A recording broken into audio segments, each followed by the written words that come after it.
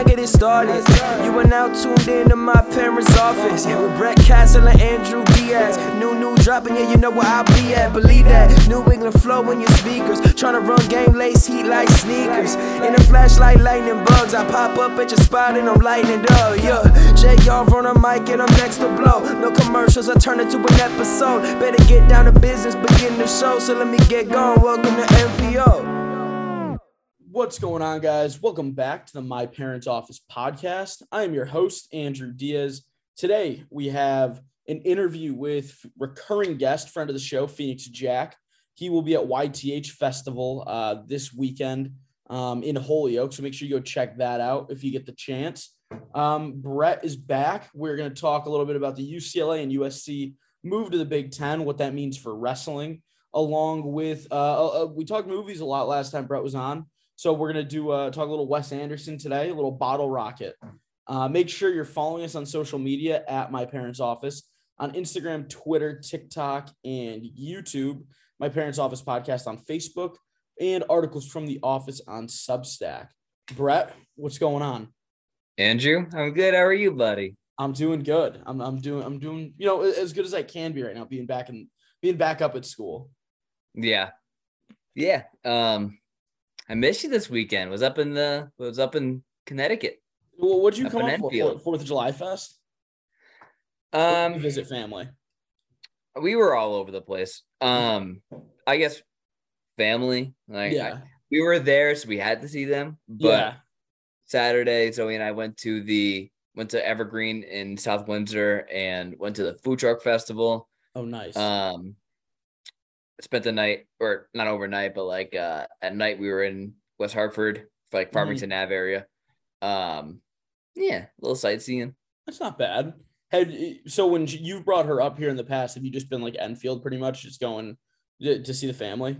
Was this her first, your first time taking her a little bit around Connecticut? I mean, she was at New Haven for Still Woozy. I forgot about that. Yeah. But that's not bad. You just said Phoenix Jack for a festival or something. Did you see Still Woozy? It's pretty cool that they were being as hyped as, or they were in the same line as Glass Animals. That's awesome. So it was him. I know Remy Wolf came out too, which was pretty cool. And then the guitarist that he has with him, who's also awesome. Them people getting hype about him, an artist we're fans of, that's not as big, not as many people at least if we perceived to have not known him as much, get that hype. I guess he's getting more known is pretty awesome. It's pretty exciting to see. Yeah, and I mean, I'm a big Glass Animals fan, but because of their last year or the year before, they definitely reached stardom after their last album. And I mean, maybe my perception's a little blurred because we were already a fan of Still Woozy, but I didn't realize they're, kind of at that same level. I'm not saying they are, but it's cool that at least at the kind of festival that they're being treated that way. That is pretty awesome. Next time he comes back around, he was just back in the U.S. For July. I know he hit some U.S. shows. I know he did Maine. He didn't do Boston, which was weird, I don't think. He did Portland, Maine, and then skip Boston. I don't know if he can find a venue or anything, but that usually you'd hit that over Maine. But it was still, I'm glad we got to see him when we did. For sure. Yeah, because they're supposed to be in Canada. Yeah, they picked up this show. It was a last second add-on to the tour, which was pretty cool. It would have been what? Oh, yeah, because the Canada show got canceled, and they were going to go Boston to Canada to New York, and then they ended up doing Boston to Connecticut to New York. Yeah, and I wouldn't be surprised if their show in Connecticut probably had more fans than their other cities. That place was packed. Oh, it was you were literally shoulder to shoulder with people, couldn't move. It was cool for it to be packed. I wish there was less people because I was having to bump into everybody everywhere you went was awful. But that was an all around good show too. Because what's her name? Wallace is kind of blowing up too. She released her new album, the 90s American Superstar one, that recently came out. So she's getting big too. So it won't be long before she's it's her show at wherever she's playing like the main events, like where Still Woozy played in New Haven or even Boston or New York. She'll be playing those shows instead of opening for him, which will be cool. But them together is awesome. For sure. No, yeah, it'd be cool if they. I know Still Woozy doesn't really collab, but that would be a cool collab. Yeah, I know. Like the one that I brought up that came out, Remy Wolf. That's like the main artist that he does, like that he's got like multiple songs with.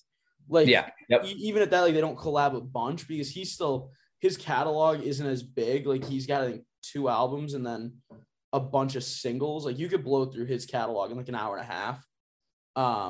But like the features that he does have, it's good amount are Remy Wolf. So like that must have been cool because I don't even think she was on the bill for the festival. She just came out. Like it was a surprise that she came out for that, which is pretty awesome. So we talked a little bit Wes Anderson last time we recorded together, did just a big movie talk in general. So I watched Bottle Rocket for the first time. So funny. Owen Wilson, Luke Wilson, and you know, in it, who was a pretty good role, small role that just passed away, James Caan. Yep. He's in it. I wasn't, maybe like I missed some of the stuff, but I wasn't like a massive fan of it. I thought it was funny in parts. I do like Owen and Wilson and Luke Wilson, like their dynamic together is good. But like I wasn't like an overall huge fan of it. Like why, like for you, why are you such a big fan of like a movie like Bottle Rocket? It's just so stupid. Like, but like they're treating it like a heist, like a big old like grand scheme just to rob like a library, and then they go into hiding, acting like they're on America's like Most Wanted. Yeah, Luke Wilson falls in love with a maid in the motel, doesn't even speak English. Like I love it. It's like honestly, like the concept was like a more elaborate, like or like the theme of it was like a more elaborate Napoleon Dynamite, just because it was so bizarre. Like when like the awkwardness Luke Wilson has when he waves to the maid is almost like Napoleon Dynamite-esque. When he's in the pool and like he sees her look down, he just like in the pool, he just gives her like the little wave, and then he's like, "Hey, did you see me down there? Did you see me in the pool?" Where like, it's just so awkward, which I did find funny. In the part where they do rob the library, and Luke Wilson, he goes, "Gary, I thought you were supposed to be in fiction." Grabs like the other guy. He's like, "Hey, the boss wants to see you in the office." As he's robbing him, and the manager tells Owen Wilson, he's like, "Don't call me an idiot," or like, "Don't call me a moron." Yeah. Owen Wilson gets, like, we need so bigger polite. bags. We need bigger bags. So like there were wicked funny parts. But I would say right now, with the 2 Wes Anderson movies I've seen, I put Grand Budapest 1, Bottle Rocket 2. I really did enjoy Grand Budapest. You never seen Royal Tenenbaums? I've not. So I have that on my watch list. Okay. Watch in order. French Dispatch. You really have to watch the progression of Wes Anderson. Okay. Like, it's just kind of crazy going from. So, what do you think of for Wes Anderson? What's his style? It is style-wise, I do like it. He definitely has his. Well, okay, let's use Grand Budapest Hotel for example. Wes Anderson is very like center frame. Yes. Everything's in the center. Everything's like pastel color. Mm-hmm. Like. Everything is very dry. Like, yeah, a lot of dialogue is very like not very emotional, or like not a lot of emotion in that. Kind of like, you seen Lobster, or like yes, kind of like that. Yeah. I mean, he has his themes. Like I've read about him a little bit where it's a lot of his shots, like you see it in Grand Budapest, symmetrical. He always has like the fast camera. Like the panning camera, which I think is pretty cool, and like the bright pastel colors. Like you even see that on the French Dispatch. The main cover for that movie is that bright green. The thing I do like about him a lot is that the movie or is that the book? It's the book. That's pretty cool. It's this guy Ian Nathan. He has comes out with books for different directors. So like the Coen brothers, Tim Burton, Guillermo del Toro, Wes Anderson, Can you send me Tarantino, and it's like send me like a link for that? Yeah, I'll send you a link to his Amazon page. Okay. Yeah, that's pretty cool. And it's all just like information on him, his movies, everything. This one specifically, it came out a couple years ago, but it still even heads up to French Dispatch. I like that. The thing I like most about like the Wes Anderson kind of style and like the way he goes in movies is that he uses the same people in every movie. And it doesn't matter how obscure a role it may be, he's going to use that person in the movie. I mean, you saw Grand Budapest Hotel. He has Ed Norton playing a police officer. Adrian Brody is hilarious in that movie. He is so funny. And even Willem Dafoe playing, which looks like he plays a hitman, but he looks like a goth 70-year-old trying to fit in with kids, which was, I think, you ever watch those you ever watch those GQ videos with the actors talking about their roles? No.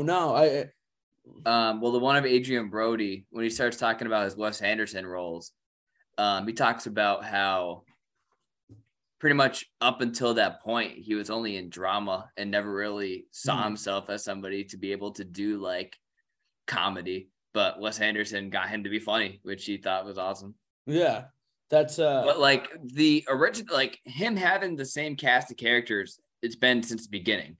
Yeah, obviously we were talking about Bottle Rocket, and it wasn't your favorite, but I mean, it's pretty easy to tell that it's Wes Anderson's first movie, Owen Wilson's first movie, Luke Wilson's first movie.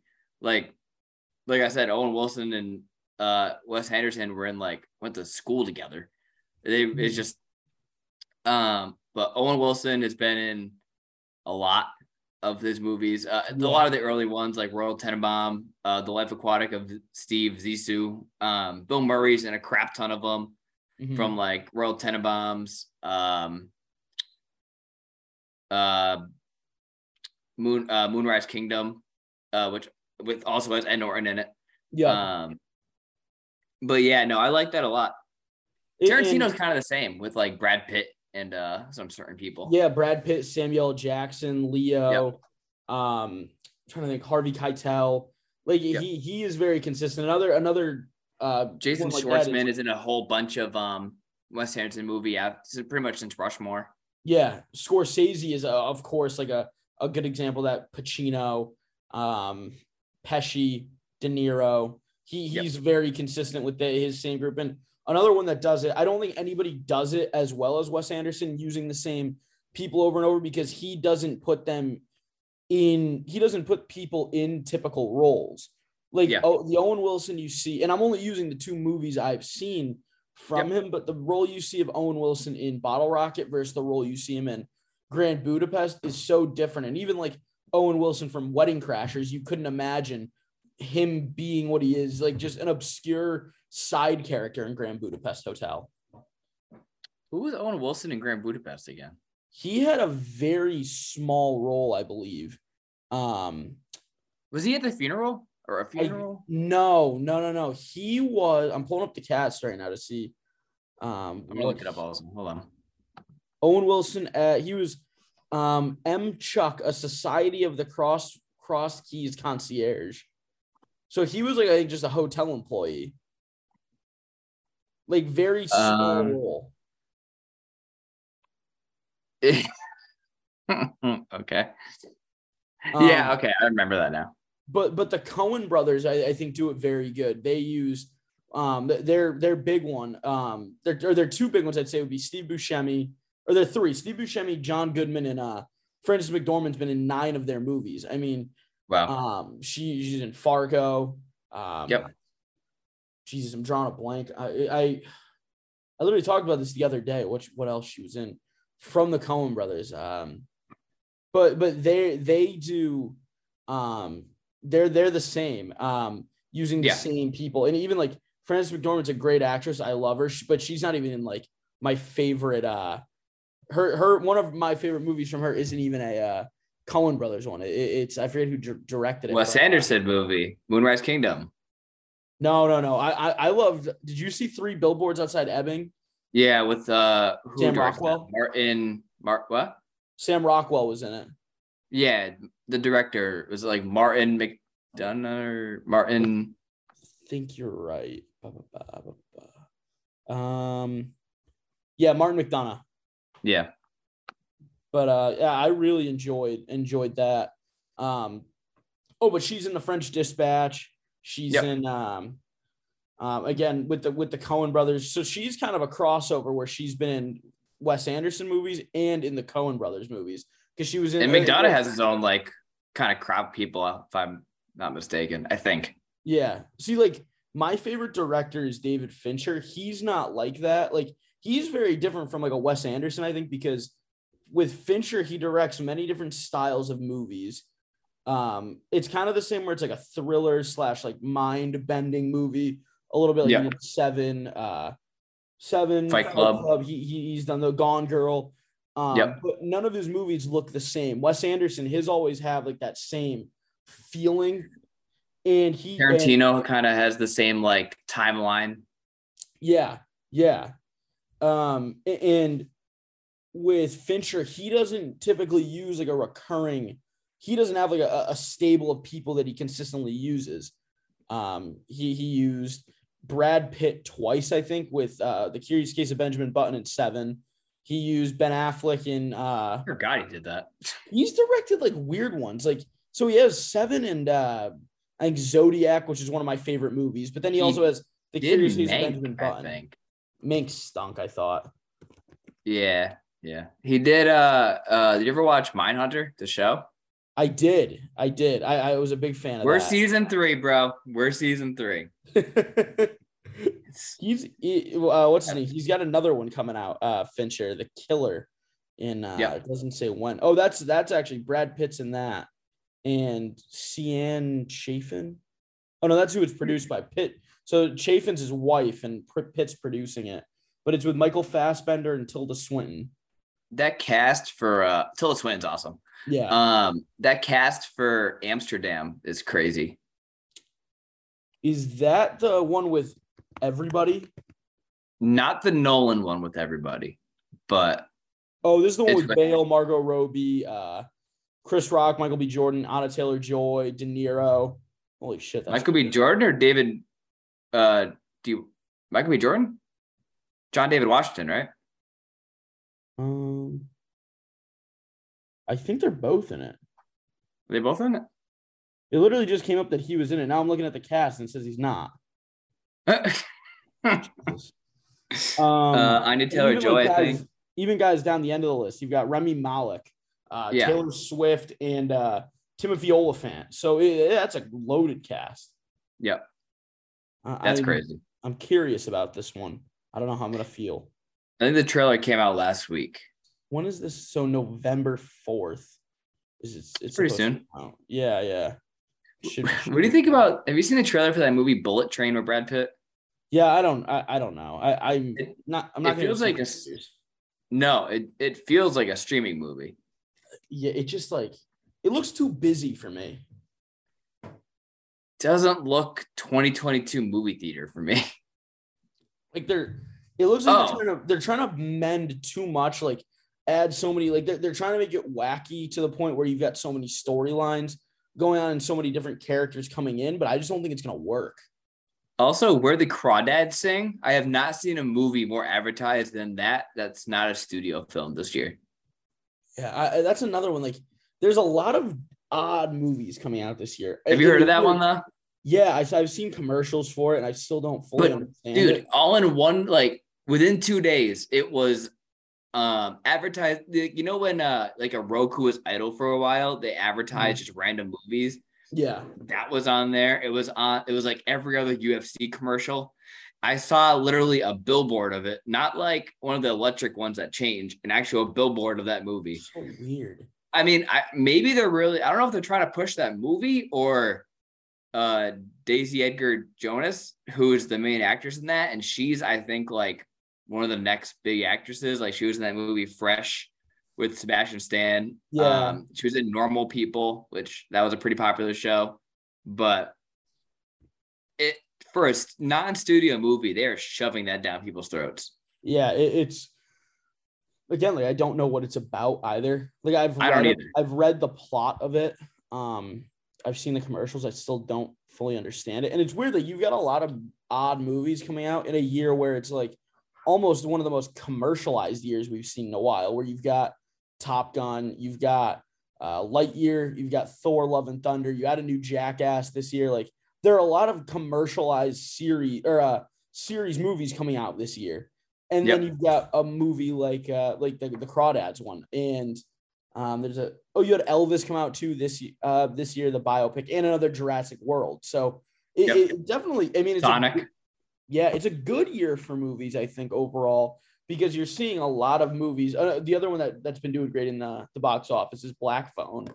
The Ethan Hawke movie. Yeah. Have you seen that yet or no? Not yet. It looks good. I'm just like, I'm a pussy when it comes to like scary movies. So I don't know if I'll go see it. I'm not, but it also doesn't look like I feel like that should also be like a streaming movie. Yeah. Streaming movie.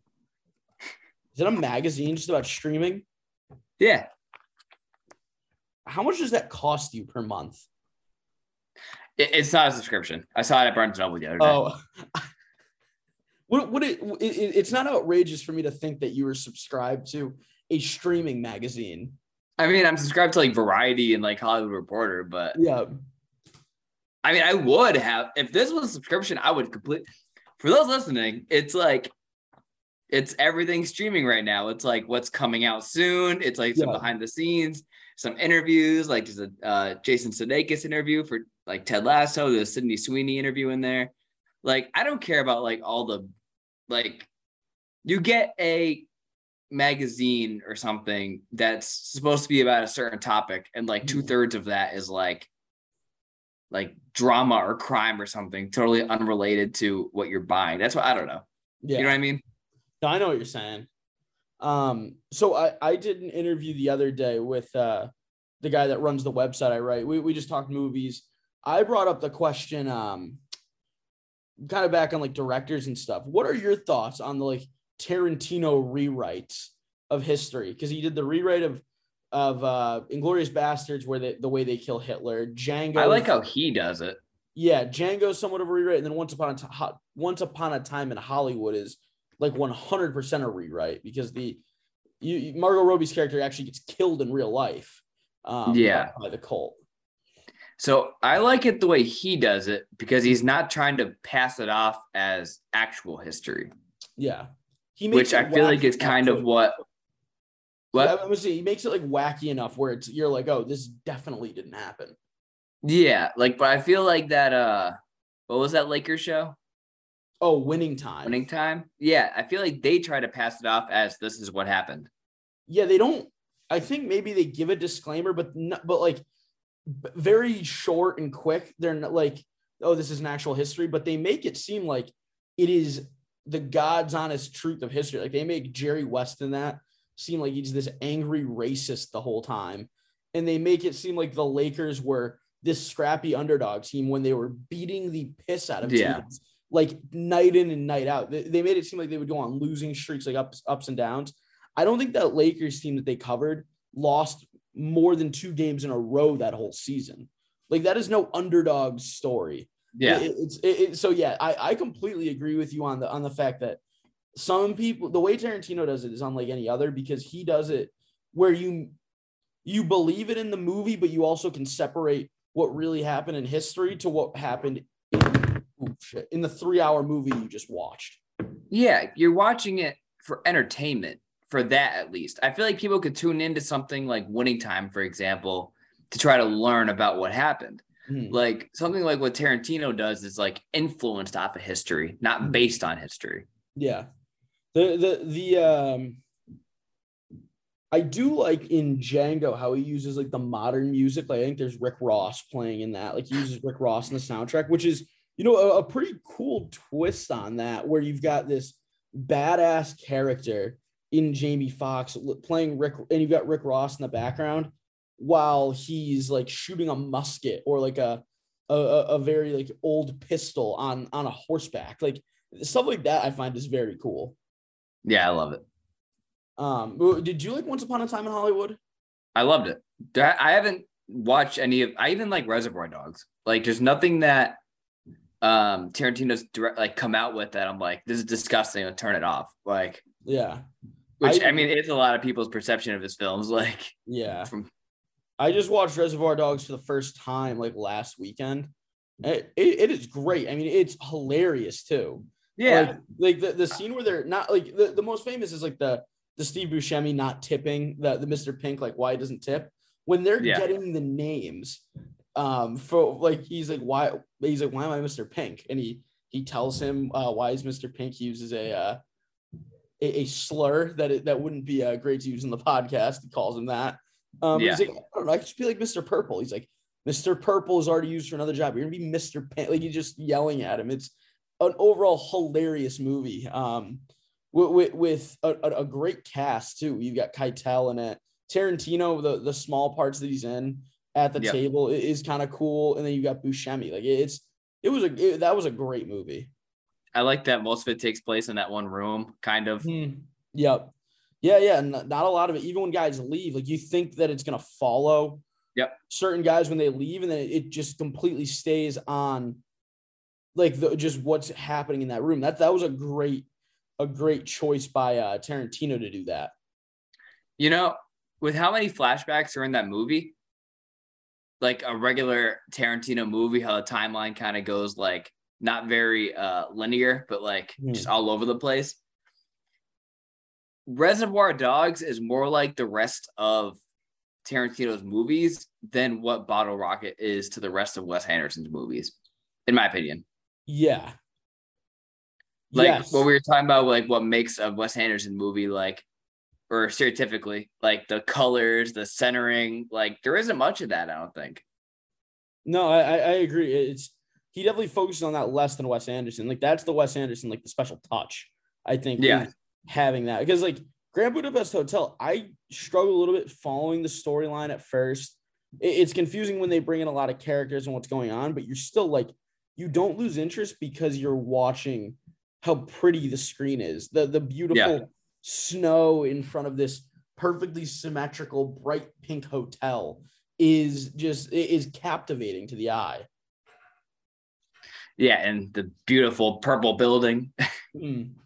So, have you started your Letterboxd account yet? I haven't yet. Honestly, I forgot about it until just now, so I'm sorry about that. I want to go through. I've got, I think, 26 5-star movies out of like the 250 I've done. I want to go through and see kind of where you rate them, just to see where we're at. Like, I'll download this right now. Symmetry wise, see where we're at. I can read them off. I got them pulled up right here. So, I've got 26. I've got the first one. I've got American Psycho at a 5-star. Where would you put that? Like 5. Nightcrawler, Jake Gyllenhaal. I haven't seen that since it came out, but I'd say like 4.5, 5. Yeah. Whiplash. Is it Letterboxd with a D at the end of it? Yeah. Okay. Whiplash.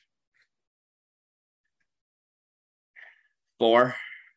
What bumps that from a 5 to a 4 for you?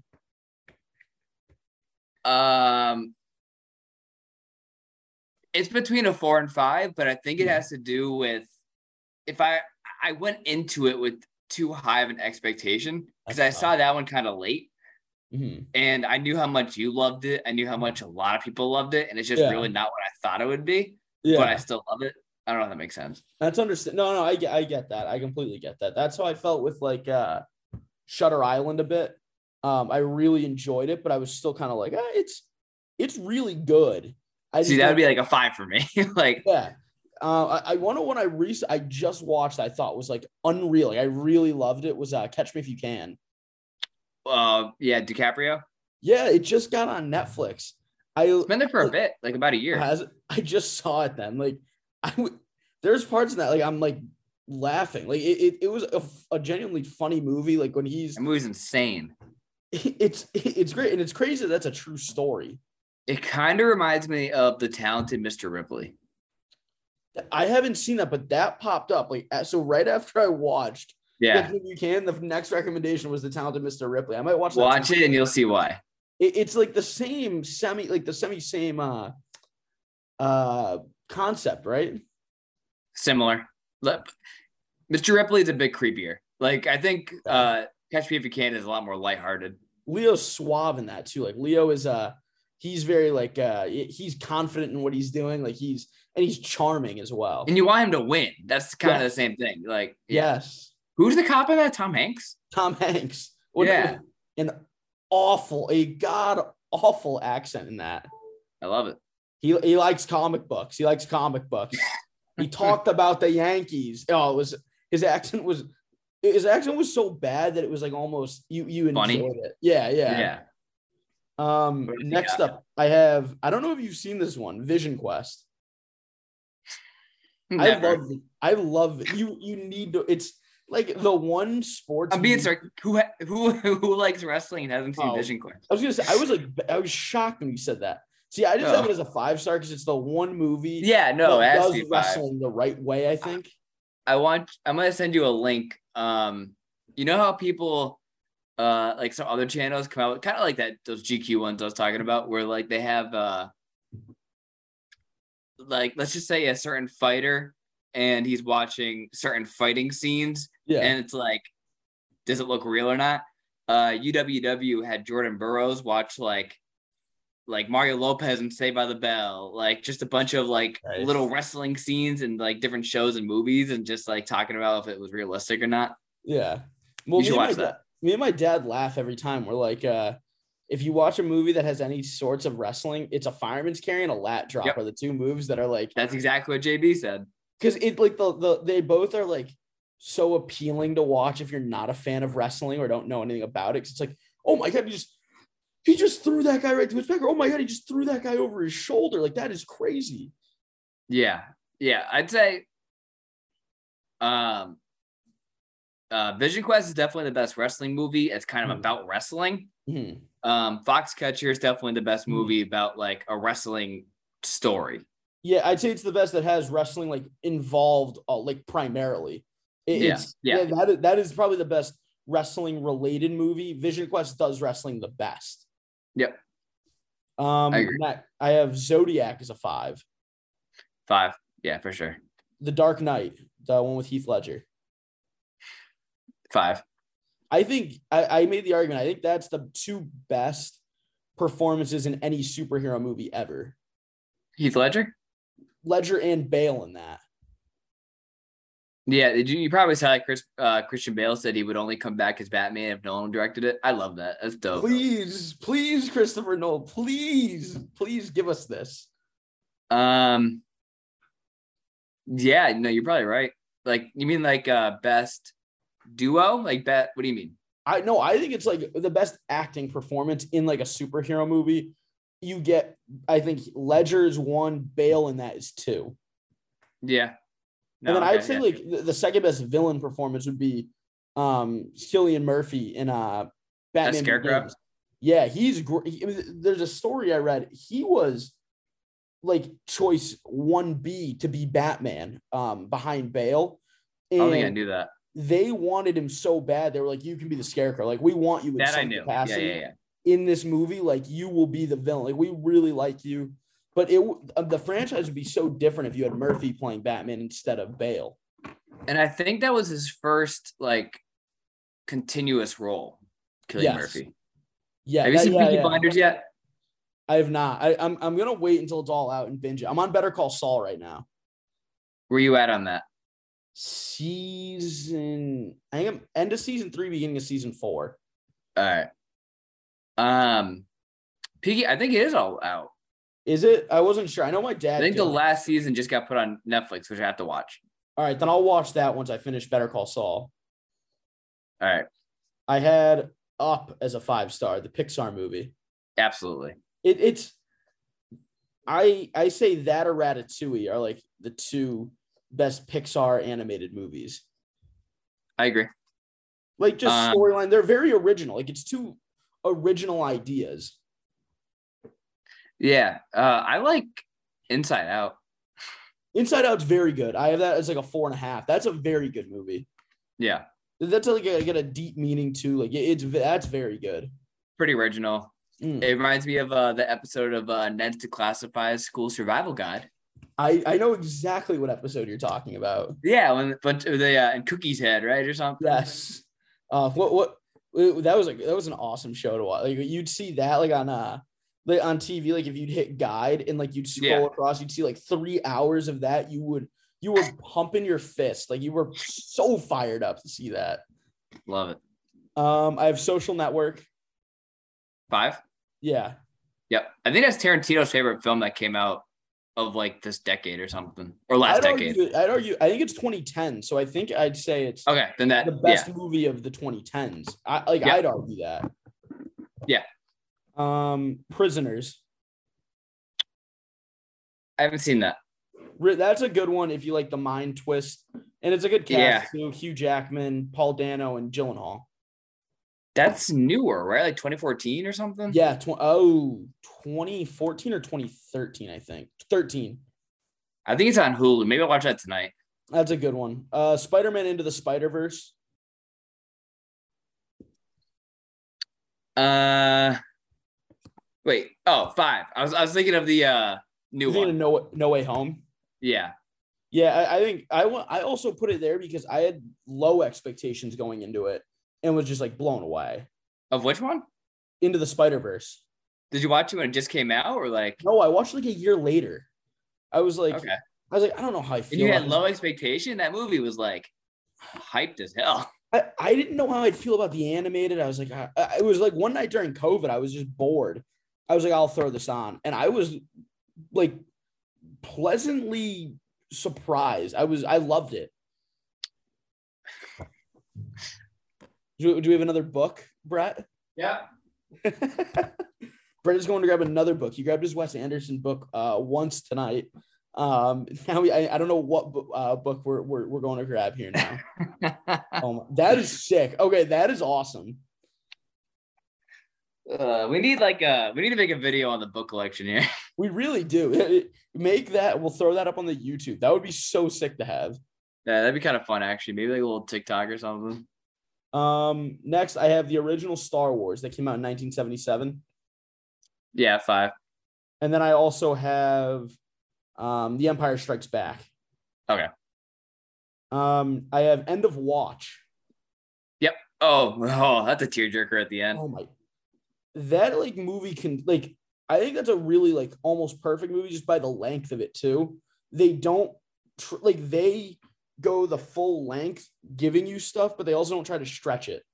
I like how that's one of those movies that you see part of the camera of the Who's the Hispanic actor in that movie? Because he's in Crash. Michael Pena. Yeah, he's great. Anna Kendrick's good in that too. Her biography's over there. Oh my! Do you really have an Anna Kendrick biography? Yeah. Brett is going to grab Anna Kendrick's biography. Now, we grabbed a movie about Spider-Man Into the Spider-Verse, Wes Anderson's filmography. Now we're getting the Anna Kendrick biography. This has got to be the most shocking one. It's the one I'm reading right now. Is it good? It's really good. No, it's. I actually really recommend it. All right. I'm between books right now. I finished the Sopranos book. I've got I've got a couple on my shelf here right now. I've got TV the book. I've got I started that is a pretty good one. That's one you might like. This one's kind of cool that I got the other day. It's all like for certain actors and how you would know them by. Oh, that's kind of cool. Yeah, so it's like John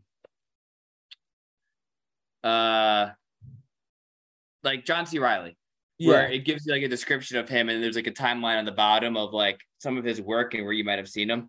I like that. That's a great idea. Got it for like $5 at a used bookstore. That's a good deal.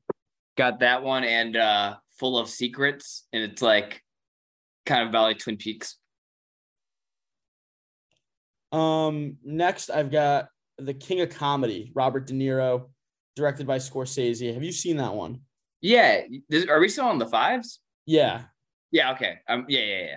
I was confused because I'm like, only a 4? That's such an underrated movie. And he I love in that how even in his mind, like he's a hack. Like like when he signs the autograph for the girl, like when they're like at dinner, when he's imagining it at dinner, he's like, oh, Mr. Pupkin's my father's name. Like it's such a bad joke, but even he's like in his mind, he's not a good comedian. I think it's just so funny. Have you seen Primal Fear? I have not. That's another. Is that a Scorsese one? No, but it's Ed Norton. Oh yeah. I know. Okay. Ed Norton and Richard Gere. Richard Gere, Frances who looks McDormand's like too. What? I said Frances McDormand's in this one too. Yeah. Is she? I think smaller role. She's like at the end of the cast. Laura Linney's in that one. She's you know who that is? Yeah. From Ozark. Yep. That's pretty sweet. We started collecting these little books too, like these little travel series. Like so like they're by Wildsome. We grabbed the New England one and the Manhattan one. It's like cute little like travel guide size. They're really cool. And it's like food, sightseeing, just different things you can do. I like that. That's a pretty cool. That's a good idea. Another good idea for a book. Yeah, and the perfect pocket size. Yeah. I got a handful more. I have Goodfellas as a 5. Fight Club is a 5. Yep. I have Superbad. Add Casino to that. What? Add Casino to 5. I haven't seen Casino. Okay. So let me know. That's another one I've heard. It's like 1A, 1B, Goodfellas, Casino for like mob movies, or like that and The Godfather too. Yeah. Superbad I have as like my favorite comedy ever. Yep. The Wolf of Wall Street. Yep. American Beauty. Yep. No Country for Old Men. Shawshank. I like Tim Robbins a lot, but like I feel like he's not as popular. I feel like he should be more popular or more famous for being like freaking the main character of Shawshank. Like it's literally like the show is stolen by Morgan Freeman. Morgan Freeman is. Yeah. But it's crazy. Like one movie that's critically kind of like the best movie ever. The main character, you say Tim Robbins to like 10 people and 9 of them are like, who? Yeah. No, I agree with that. And like the only other place they made know him, I think he's in The Rookie. Mystic River. And I was gonna say Mystic River also. Yeah. But even in that, like he looks so different in Mystic River. Like he's more bloated in that. Like and even that he's shined by Sean Penn. Yeah. And Kevin Bacon, right? Yeah. Did Sean Penn win an Oscar for that? I don't know. I thought he did. I don't know. 7. Yep. Inglourious Bastards. Is that early in Brad Pitt? Very early. That's 1995. That's crazy. What was that? I said that's 1995. Yeah, like you ever seen Cool World with Brad Pitt? No.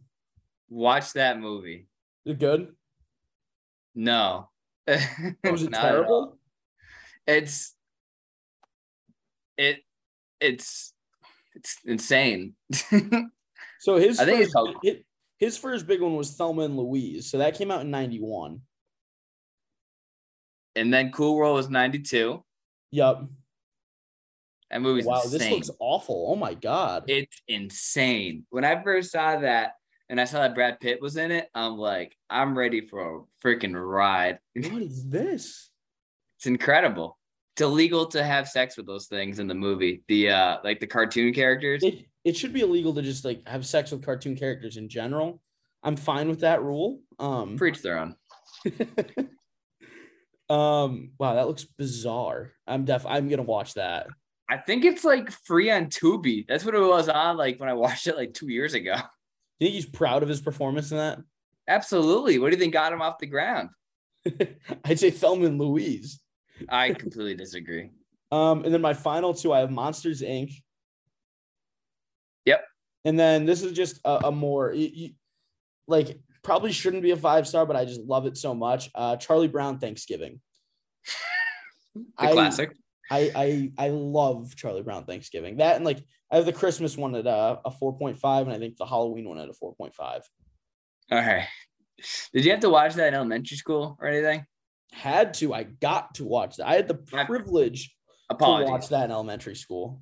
Apologies. I do want to give you my but before we move on to the Big Ten stuff, I want to give you my lowest rated. I have Balls Out. I have Balls Out. What is that? It's a tennis movie with the guy that played Stifler, Sean William Scott. It's on HBO Max, so try and slog. He's in so many bad movies. Transformers 2. Oh, so like he is the king of just shitty movies. That's him, right? That's who you mean? Yeah. Yeah. I like him though. That one sucks.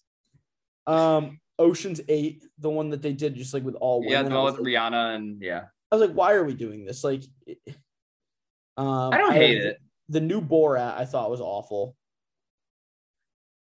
I never seen it. The Green Lantern with Ryan Reynolds. That was just fucking.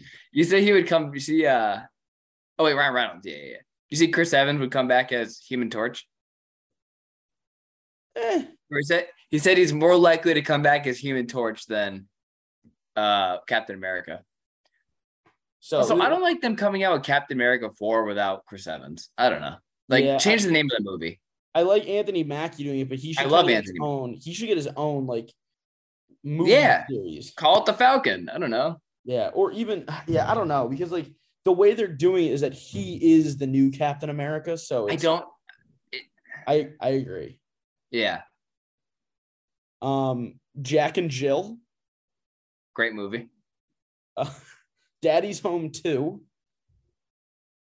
I don't hate it. I don't hate that movie. I like Daddy's Home 1. I thought 2. With John Cena? Would you give it like a 0.5 star? I'd give it a 2. Like no fucking chance. Okay. But it depends. What would you give it to? So some of my 2s I have like Black Mass, Ted 2. I haven't seen that. 22 Jump Street. You know the people that produced Spider-Man the Multiverse wrote 22 Jump Street, wrote and directed that. I mean, 22 Jump Street wasn't bad, but I was like, we didn't need the sequel. But like do some research on Phil Lord and Christopher Miller. These two dudes that did like the Lego movies. They did Cloudy with a Chance of Meatballs, 21 Jump Street. Those guys are great. And then I also have in the 0.5 star category, Rocky Balboa, I think is awful. I like that movie. I love it. And then Movie 43. But that's supposed to be bad, right? I know. That's why I gave it the bad. I was like, it's supposed to be bad, and they did a good job making it absolutely awful. I don't even know how to explain that movie to someone. Yeah, you can't really. Nor do I want to. No. Yeah, so these guys wrote and directed Cloudy with a Chance of Meatballs, 21 and 22 Jump Street. They directed. Yep. The Lego movie. Lego Batman. They produced, written for it. That's pretty cool. And they're producing one called Cocaine Bear. Love it. I think it's about the bear that ate all the. Oh no, this is like they're making this like a horror movie, I think. Because there was a story. Oh no, so this is about it. It's inspired by the true story of an American bear that ingested a duffel bag full of cocaine in 1985. So I think they're turning this to like where the bear doesn't die immediately. They're making it like a actual horror movie where this bear is literally the most dangerous thing alive. Those guys are pretty cool. Listen to their podcast on Smartless. Smartless is the podcast with you know what that is? Is that the one with Jason Bateman? Jason Bateman, Will Arnett, and Sean Hayes. Great combo. Okay, yeah, I'll give that. They just had Jeff Bridges on. That was their most recent one. Jeff Bridges is great. They just had Jenny Slate on, who is the she's playing that Marcel the Shell. Mm. I want to see that. Jenny Right. Slate? Yeah, no. Now you said it rings a bell now. No, I know who it is. Okay. So let's move over to the Big Ten, adding USC and UCLA. I'm guessing so they primarily did this for football. That's kind of the primary driving force behind it because conference realignment in football is occurring. And it's going to be a very big thing once all these teams do realign into different conferences. It's going to change the whole landscape of college sports. But with them moving to the Big Ten, they're taking every sport with them as well. They're now becoming full-time members of the Big Ten. So that means basketball, baseball. I don't know if they have hockey programs yet. They probably are going to get hockey programs because the Big Ten is a massive hockey conference. The Big Ten is also the number one producer of wrestling in all of collegiate sports. So it's been reported. We're not still nothing's set in stone yet, but they did get approved. Both universities did get approved for college wrestling programs. Does that mean they're going to get them? It doesn't mean anything yet, but that could mean college wrestling coming to LA, which would be pretty awesome. Can I say one more movie thing? And I was listening. Yes. So I opened up Letterboxd, and the first one that came up was Tenet. It's like a 3 or 4. All right, continue. No. So, what are we thinking? College wrestling coming to LA, the West Coast, at least collegiate wise, isn't strong with wrestling. I think the furthest north. Dude, I love it. There's Oregon State. And then you've got Cal Poly. You've got a handful of teams, Bakersfield. Yeah, the best. Yeah, I'm not talking crap about this team, but the best college wrestling team in California shouldn't be Stanford. I forgot about Stanford. No, you're completely right though.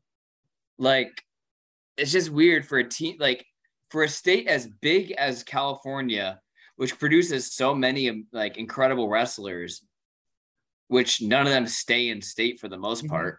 Yeah. It's just crazy that your best team in that humongous state is probably below average. Yes, they come out Shane Griffith is an anomaly right now for Stanford. I hope they stay on that track. Mm-hmm. And having Coach Cole and Chenzo and all them, and Ryan Deacon just went over to Stanford. I did not know that. Yeah, he's going to be training at their RTC now. They're definitely building that program to, maybe the influence of Stanford might actually, might persuade one of those teams to pick up a wrestling program to kind of prove that wrestling is big in California. And I don't know, there's probably a market there. I think. You made the correct point, and really to me the only one that matters in this argument is that you have a state that's top 10 probably in production of wrestlers in the nation, and you are just letting 99% of those great wrestlers walk right over state lines into Pennsylvania, into Michigan, into Ohio, into New Jersey, into the whole Midwest. You are losing out on some of the most talented athletes in high school and that are going to be national champs. Why not throw it? Wrestling, we went over this when Stanford was losing their program or potentially losing it. Wrestling doesn't really cost you a ton of money. No. Add this program, and now you just have more banners to hang. It would be so great to see. And now you get if they were able to get a good or even a storied coach in there, to maybe somebody in retirement, come out of retirement, or a guy that would just be a great fit there. You're going to get great recruits to stay in state and go to a school in Los Angeles, which is a pretty good selling point. This is a perfect storm to build two very powerful programs. Yeah, I know you said exactly what I was going to say. When these programs like Little Rock or what's that one in was it tennis? UT Chattanooga? No, I didn't mean to say Tennessee. Starts with a B. Binghamton. Nope, not that one. Bakersfield? It doesn't matter. No, it's a new D1 team. We had this guy. Whatever. It's not like a common, or even let's just say what? Presbyterian. Cal Baptist. Bellinger. Oh, Bellarmine. That's the one I'm thinking of. Where is that again? I believe it's in Ohio. Maybe I don't mean Bellarmine. Oh, Kentucky. Then yes, exactly. Louisville. Yeah. Yep. So a school like Bellarmine, a school like Little Rock, like these are programs that we're very happy that they're like, that more wrestling programs are being created. But who wants to? I'm not like, I'm sorry for people from Little Rock, sorry for people from Louisville. I don't want to go there. Like you said, like Stanford building like their RTC program right now. Like being in California is a pretty good selling point. Have you seen how much more tan Chenzo has gotten since moving to California? It is insane. Ryan Deeg is giving a new shade of tan within a year. He was like Italian tan before that. Now he's California tan. Now he's San Diego tan. Yes. So a little good news, a little straying away from the UCLA USC conversation. Some good news about schools getting added. So LIU, Presbyterian, and Little Rock added programs in 2019. Cal Baptist and Augustana, I believe Augustana is in Minnesota. Cal Baptist, obviously California. They're adding programs this year, and Morgan State is adding a program in 2023, 2024. So Cal Baptist, didn't they join a while ago, but now is the first year that they could compete? This is just saying that they're a new program. Or they're making the jump to Division I. So is there a different California team that just got approved for D1 not too long ago? Ooh, I don't know. CSU Bakersfield been there for a while, right? Yeah, Bakersfield, Poly, they've been there for a while now. Bakersfield is Stephen Neal, right? Yes. But yeah, honestly, it's kind of more interesting to just think about where what Big Ten and SEC is doing. And it's kind of interesting in the long run how that could affect wrestling. Like with both of those conferences obtaining schools left and right, and really they're going to keep doing that. Mm-hmm. There's a strong possibility that in 10, 15 years, there might not be an NCAA. And I don't know how that – well, is that? Yeah, it's just going to be conferences, and it's going to a conference championship. It's just going to be as prestigious as NCAA, and I don't know how that's going to affect wrestling. Like, I mean, Big Ten probably could strive on its own, but when it comes to wrestling, but when all like EAWA, Pac-10, pretty much everything else, Big 12, that's really going to hurt all of them. Well, the first case you're going to kind of see it is with Oklahoma. They made the jump to the SEC for football, and I assume that's for all athletics as well. Like the driving force behind it was to go for football. Now you're going over there. So what does that do to wrestling? Who do they compete with for a conference championship? Will they still be able to stay in the Big 12 for just wrestling? Like, how does that all work out? That is going to be a big question for. When did that happen? Last year it got announced. So they make the move, I think, in 2024, 2025. Wow, what is going to happen? Unless the SEC, which the South adding wrestling would be awesome. If you had University of Florida, if you had Texas A&M, Mississippi State, Tennessee having wrestling, that would be so awesome. That would be amazing. That's already going to – SEC for wrestling would probably already be a powerhouse, but it's still going to hurt the already existing Big 12. Oh, yeah. Yeah, because the Big Ten, whether the SEC gets wrestling, if they get wrestling, the Big Ten still reigns supreme, at least for 10 years after that, because you still have how storied Michigan, Ohio State, Penn State, how Iowa. They always will. Unless like the SEC starts ramping it up, they start producing a lot of guys that go on to great Olympic careers or national championships. Then you'll see it kind of even out a little bit, but the Big Ten for at least 10, 15 years, if the SEC adds wrestling, will reign supreme for recruits. Then the Big 12 just completely takes the back burner, because if you're a college kid, where would you rather wrestle? Cheyenne, Wyoming, or Gainesville, Florida, or Yeah. Houston, Texas, or Honestly, Athens, none of those, but or Knoxville, Tennessee. Like there's, I know they're not the most appealing schools in the South, but they're better than Cheyenne, Wyoming. I don't like Gainesville. It is hot. It's hot and sweaty. Yeah, they're gross there. They're gross. Are you saying the people of Gainesville are gross? Listen, I was in Orlando. People in Gainesville, they're just subpar. Just gonna leave it at that.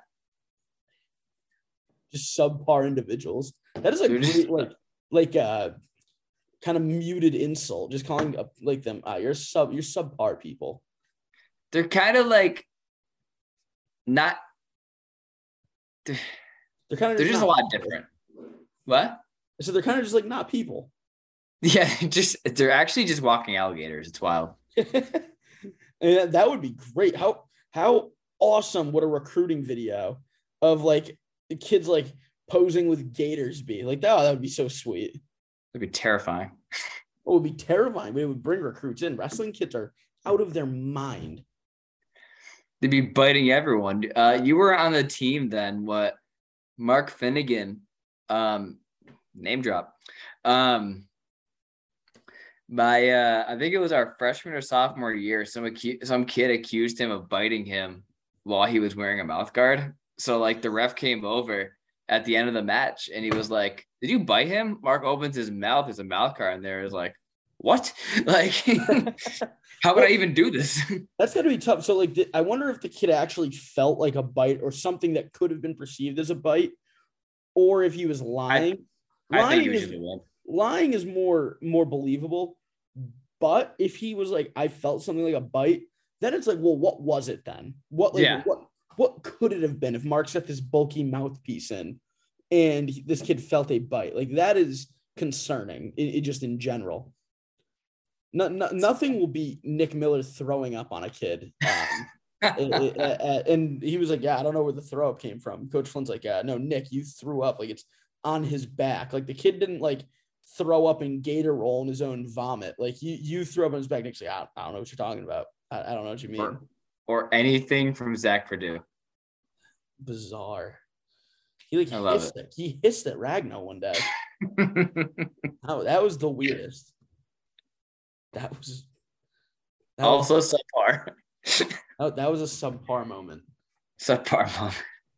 But yeah, I hope we see more college wrestling programs. It all comes back to, I don't care who's adding them. I'd love to see more, but adding 2 programs in LA, even if they added 1, if USC decided to, or UCLA, but that would also turn into, if both teams added it, one of the biggest rivalries in wrestling across town. Yeah, it is so wrestling cool. Rivalry is like, you see, like we've seen how heated like the Springfield Western New England AIC, the city duels get. How heated would 2 massive Division I programs that hate each other in basketball and football get in a sport where it like wrestling? That would be intense beyond belief. Yeah, and yeah, that'd be incredible. But you know what? I'm like you said, I'm very happy, and I really want more teams to add wrestling, just like those. What USC and what was the other one? Sorry, UCLA.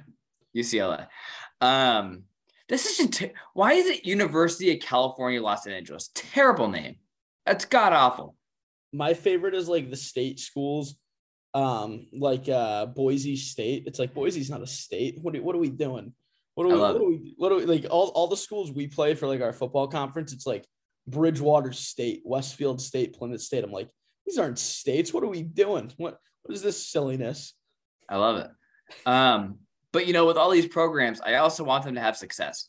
Yes. Like, I don't want these teams to, you know, for there to be so much hype and excitement around them to finally be introduced into D1, and they're like 0-13 in duels and don't have 1 qualifier.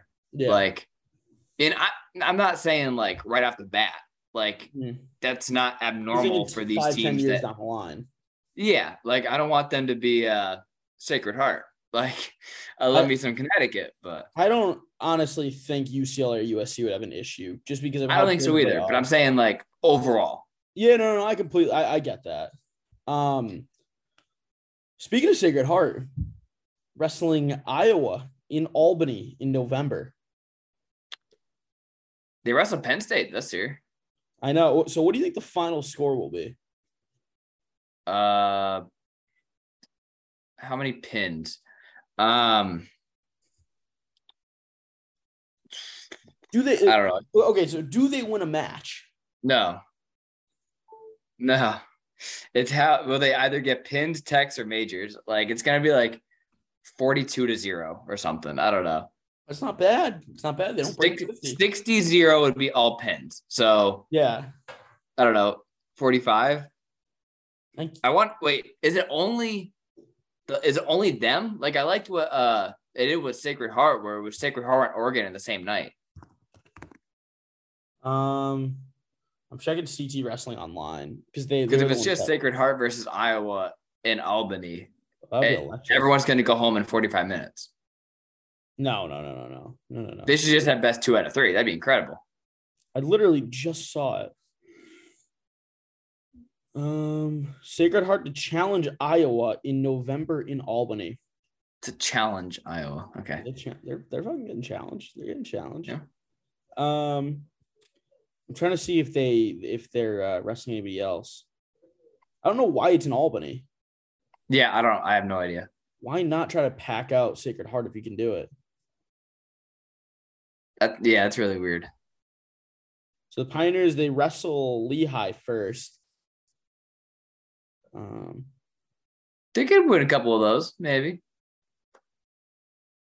Yeah, I'm trying to see. Yeah, it doesn't say if they're wrestling anybody else. I mean, if it's just Iowa, I mean, I'm down to go still. Like, oh, definitely. I'm down to go. I'm down to see them get their ass whooped, but they did win a match against Penn State last year. What was like 157 or something? I honestly have no clue. It just gives the final score 47-3.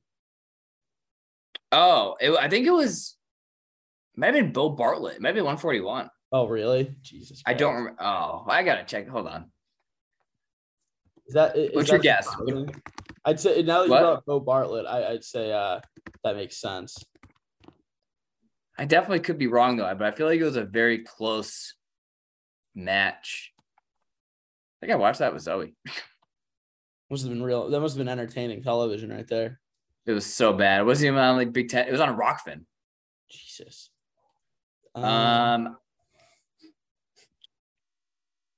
No, he won 157. Yeah, and they'd even have like who was their starter then? Joey Blummer. Yeah. This kid looks like a scrub. That was before Brady Berge came back. Yeah. So the kid won 8-3. I mean, it's a good win. 8-3. Wait, Berge won 65. I don't know. No, he didn't. I don't know. Berge went 65, I think, for a little bit, but then he went 57 for nationals. Yeah, no, that makes sense. Because him and Caleb Young wrestled each other like 30 times. Old man Caleb Young. Old man Brady Berge. How do you get out of like a full-time job as a assistant coach and go back to college wrestling? That's the dream right there. What are you talking about? It is the dream right there. I love it. I think one of his first matches would have been against one of the South Dakota State kids. That would have been awesome. Like you're literally coaching this kid all year long, and then you just have to end up wrestling him. Yeah. But yeah, so that'll do it for us. Now we've got the interview with friend of the program, Phoenix Jack. He will be at YTH Fest this Saturday, July 16th. So make sure you go check him out there. But here is Phoenix. All right, now joining the show, we got on friend of the program, third appearance, first actually virtual, first appearance, which is kind of a bummer. But Phoenix Jack joining the program once again. Phoenix, what's going on? Not much, just working, doing the whole life thing. So yeah, but I'm excited to be here. It's been way too long. I know. I feel like it's been like over a year almost. Yeah, because I think the last time we did it, you came in. It was right before Brett moved. Yeah. It was in the spring. It was definitely pre Joey Chestnut interview. Yeah, it was definitely pre that. That's like my life will be defined as before that interview and after that interview. It's one like, for the books. It's BC, before Chestnut. That's what they're going to be calling it in the history books. Exactly. So you've got your new song coming out, Heartless, which Absolutely. I have to say the thing that got me the most excited was the cover art for it. I thought was pretty cool. Really?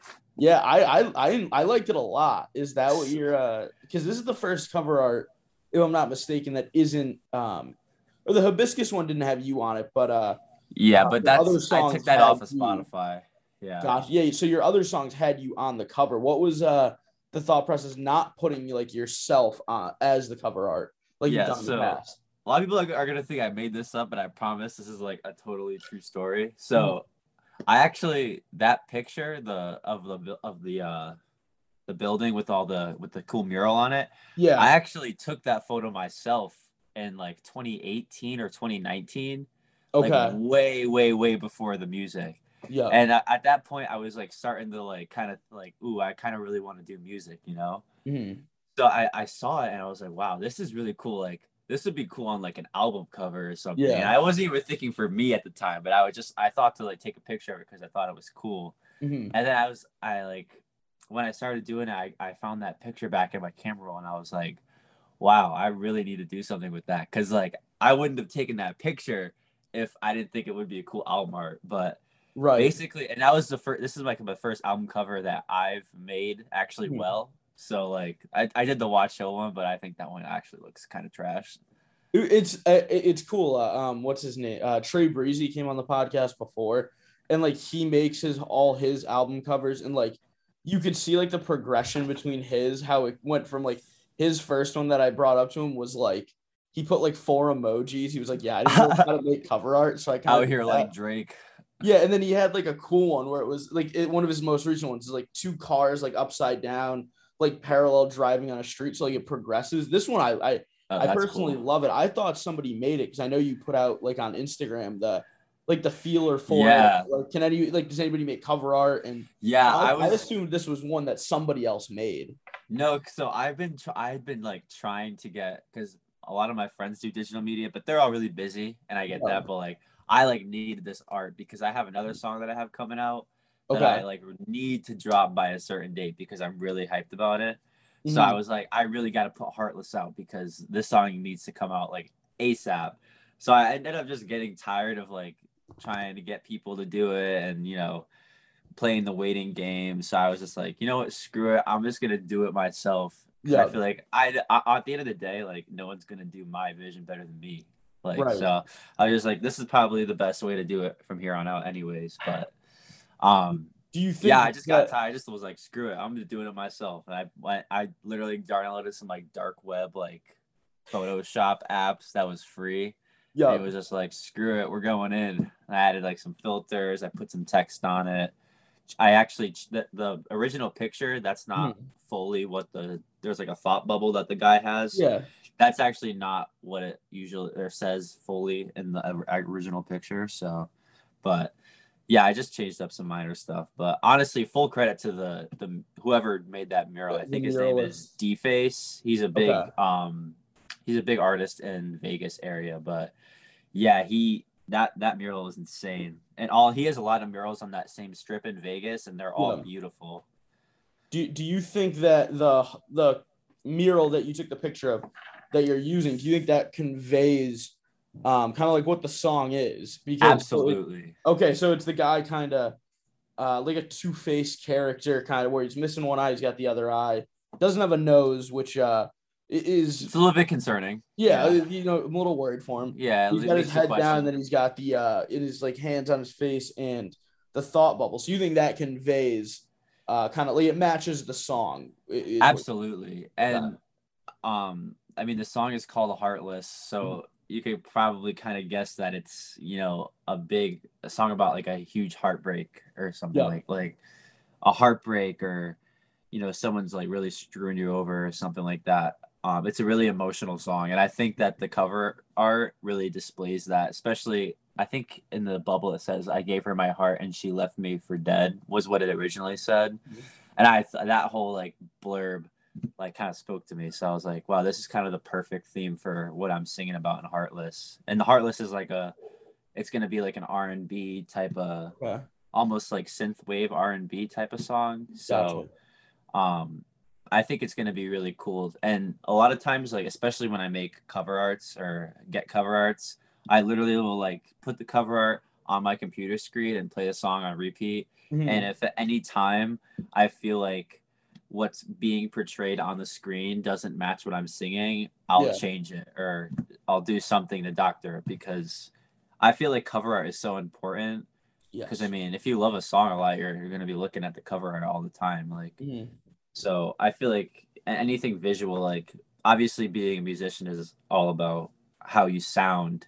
That's what a lot of people think of, but there's a huge part of being a musician that's how you look as well, and your image. So I feel like cover art kind of goes in with that too. So yeah, cover art's super important to me. I like it a lot. I'm excited for this. So it's coming out on Friday, actually. So it's coming out this week. By the time this episode drops, the song will be out. So what kind of can we expect from this song? Like, other than like that R&B kind of synthwave sound, with obviously a love or a scorned type of message. What else can we expect that you may not hear in the first listen? Stuff that's kind of behind the scenes. Yeah. Well, this is a song is a true story about stuff that's actually like about things that I've done. And about certain very specific situations, actually, in terms of like exes and all that. There's a lot of symbolism in the second verse, especially. I don't want to give too much away, but I will tell you, if you listen to it, you might send an angry drunk text to your ex, maybe. So just keep that in mind before you listen to it, All right.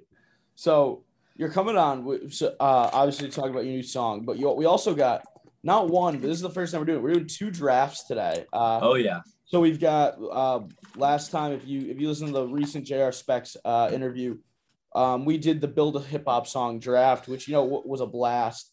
So we're doing that one again. But first, we're going to start off with one that you actually did last time you were in, summer songs. So last time we did the summer songs for 2021. Now we got 2022.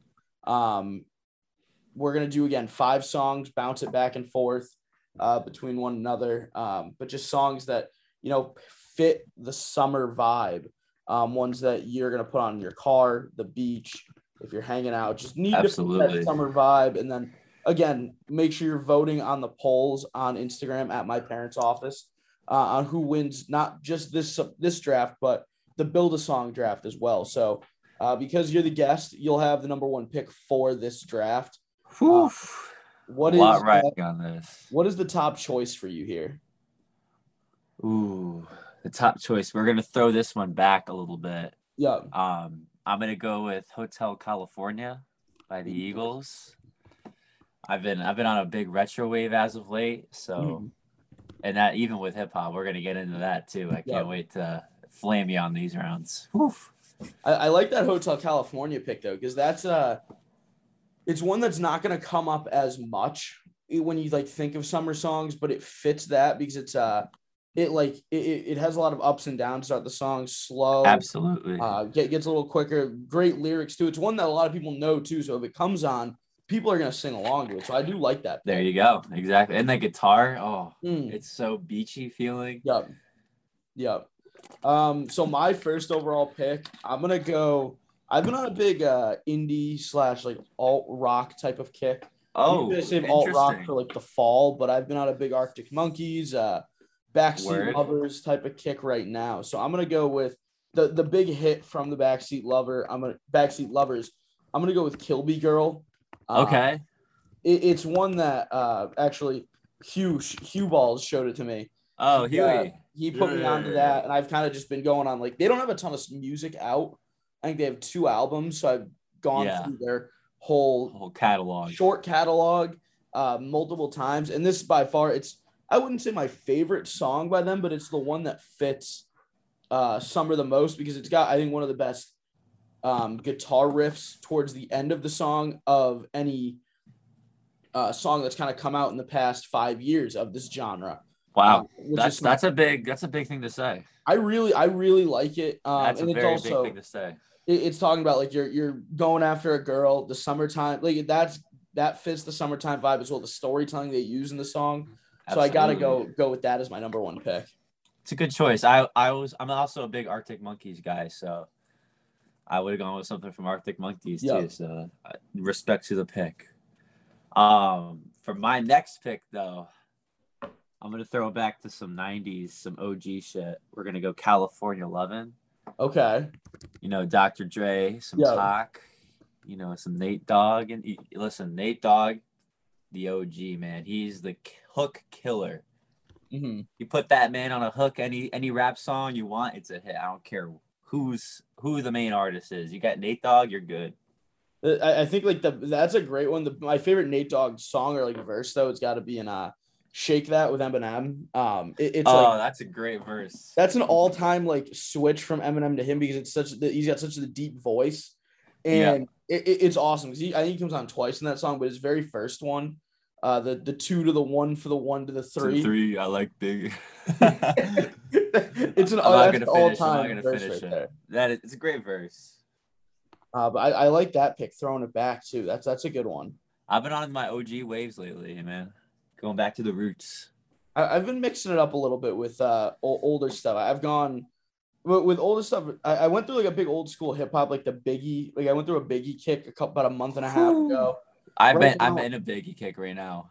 Yeah, it's like a lot of his stuff. You learn it too. It's like his music is like fun to like rap along to. His flow is so much fun. yeah. No, it's an awesome one. Great, like. He's a perfect artist to just sing along to. Absolutely. I'm gonna go with another kind of new wave indie-ish song by an artist that I think is gonna be like a blow up soon. I mean, he's already making big waves, big TikTok. A lot of TikTok songs.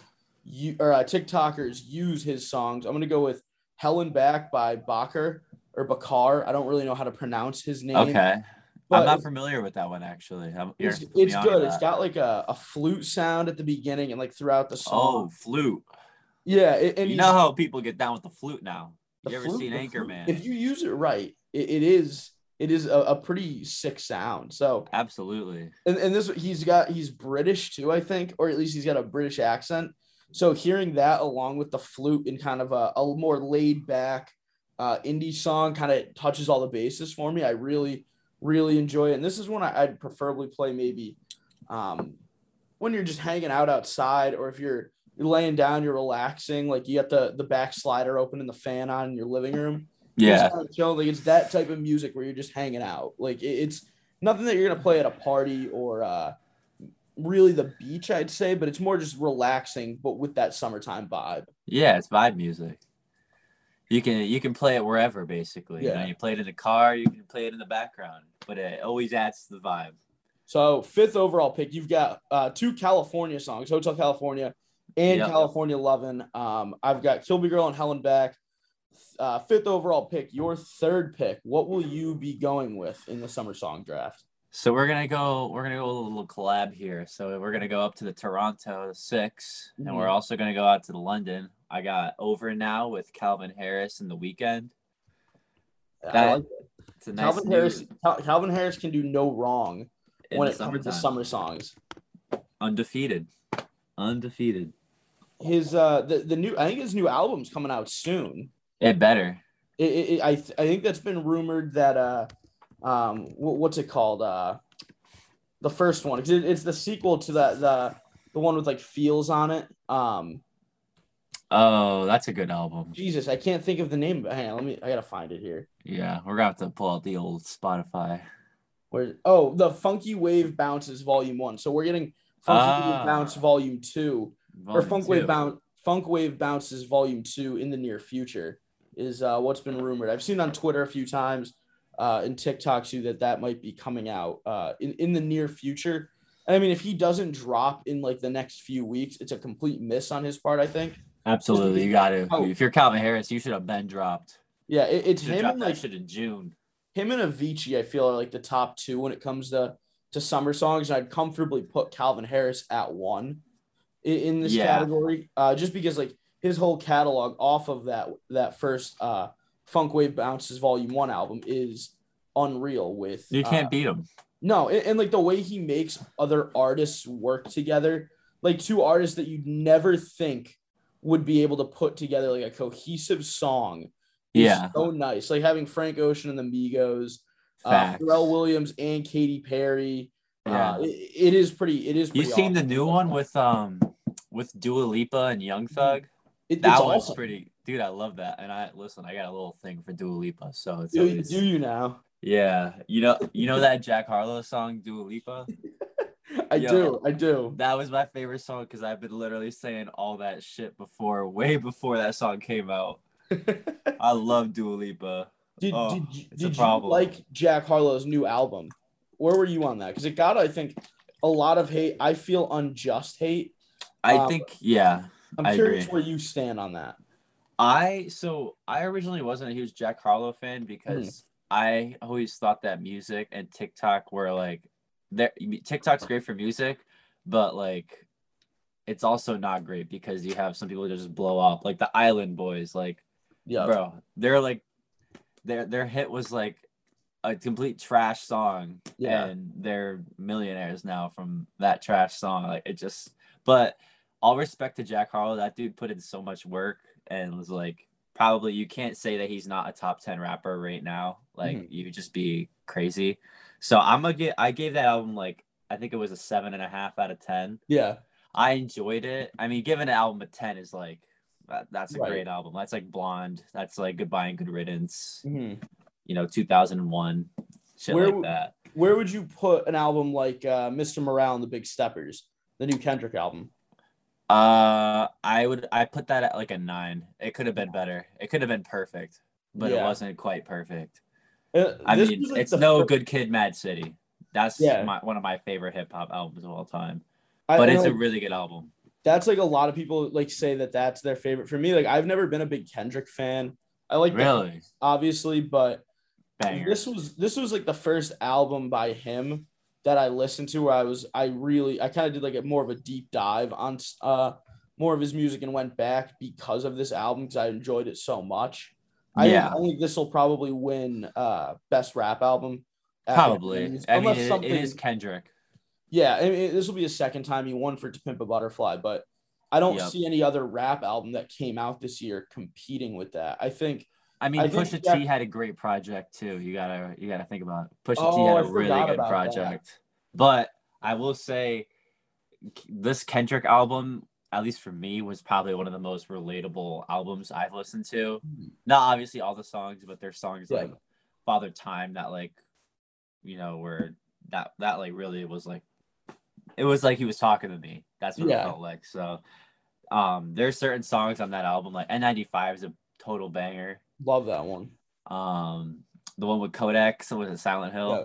That one's his Kodak's verse. I don't even like Kodak like that, but it's pretty fire. I think for best rap album, like that'll win it. I think Pusha T so too. Nominated.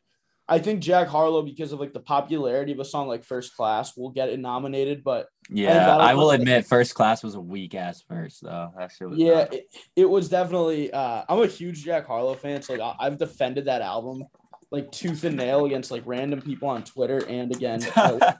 And like you're getting toxic in the Twitter comments. Oh, big time. But like I do agree. I think like that wasn't even like maybe the 5th or 6th best song off that. I think it was. I would put that towards the bottom, to be honest. Yeah. But like I think that one will get nominated, but finish last of that nominated. I don't know if like DS Forever will get nominated. I don't. I mean, I really like Gunna. I'm like half and half on Young Thug. I like half of his music, and I really don't like the other half of his music. But I don't think that album, at least comparatively to some of the other albums, we've had a really good music year this year. I think people are sleeping on that. Like we got The Weeknd, we got Kendrick, we got Drake again, we got Action Bronson dropped a real good album. Crocodile Turbo I think that's like one of my favorites of this year so far. And like that one flew under the radar because it dropped along that time where we had that like murderer's row of unreal drops of Pusha T. For real. Kendrick, Jack Harlow, and I think the Drake now. So, the Drake album I actually kind of enjoy. It's Yeah, definitely not what that's I. getting a lot of hate. It's Seen getting all that hate. It's getting trashed. it's getting murdered, but like I guess I understand it. Like people may not like it because it's not what you expect from Drake, but Yeah. I enjoyed it. Well, I'm gonna expose these people right now why I don't like it. All right. So Yeah. people they heard, oh wait, this is 7th studio album. This is gonna be like, if you're reading this, it's too late. Yeah. This is gonna be like, all these other great albums. But if you're expecting a hard rap album like that and you hear an album of house music and then a 21 Savage feature at the end, I would be pissed off too. That's what I was expecting. Right. But I figured it's Drake. Like, he's not just gonna like do what everyone thinks he's gonna do. So I was like, wow, I respected the fact that he switched lanes. I'm like kind of getting into more house music now. So I was kind of like, oh, all right, some of these songs are all right. The 21 song is Jimmy Cooks is Fuego. Oh, that song is crazy. But yeah, I think that song got a little too much, or that album got a little too much hate. But we're song drafting, right? We are. So sorry, it's my ADHD. I get sidetracked. I got the 6th overall pick. I'm actually gonna go Arctic Monkeys here. I'm going with 505 by them. Which I think is like an all-time, maybe top 3 nighttime drive song. I'd put Day and Night and Pursuit of Happiness, both Kid Cudi songs, above that. But it's very close, especially like the build up to the middle of that song. The real meat of it is awesome. It's very slow, and then the guitar picks up and more, and then slows down right before the part that everybody knows, the I crumble, like that part. It builds up completely up to that. So I really do love that song, and I'd have to put that as my on this summer song list. Word. I'm gonna go with a song for my next pick that's actually by one of my friends. His name is Donzio P. He's a crazy artist out of Connecticut, but he's got a song called Pamela. Yeah, and it's about Pamela Anderson, and we all know how fine of a woman Pamela Anderson is. But it's if anyone wants to check it out, it's like a smooth summer, like you're cruising down like a highway on a beach side, immaculate vibes. I'd definitely check it out. But that's gonna be my next pick right there. I like Pamela Donzio P. Check it out.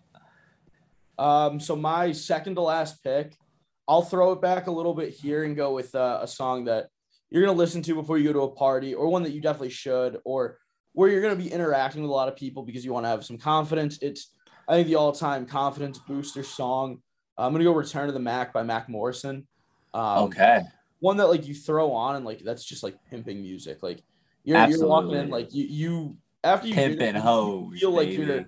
you're the main character and that you're the big shit in town. So I got to go Return to the Mac just because, I think it's a song that transcends seasons. You can play it in any season and not have an issue with it, but summer is really where Return of the Mac catches stride, if you ask me, or even late summer, early fall when kids are going back to college. You want to hear that before you go back out to the bars or to parties, like for the first time of the year. You want to hear that. So absolutely.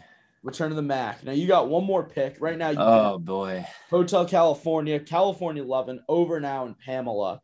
What is going to be that 5th song for you? Oh boy, there's a lot writing on this. I don't know. I'm gonna go with something from the East Coast this time. We're gonna go with "In a Little Bit" by 50 Cent. I like that. Been on some hip hop waves here.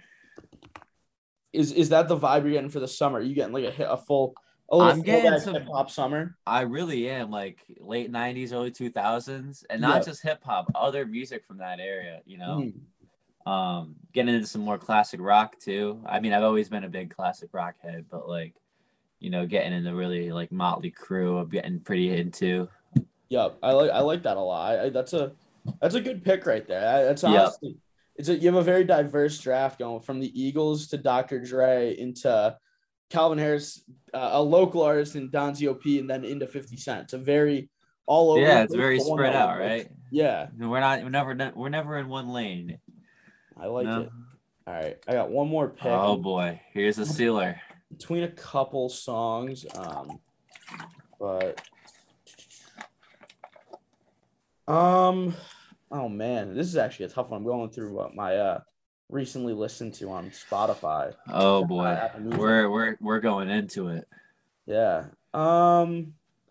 See, I went off the cuff. I feel like I should get a bonus point for going off the cuff here. It is pretty impressive going off the cuff like that, just being able to rattle them off. But I'll go with I'll also take a Calvin Harris song. I'll go with off of Funk Wave Bounce Volume 1.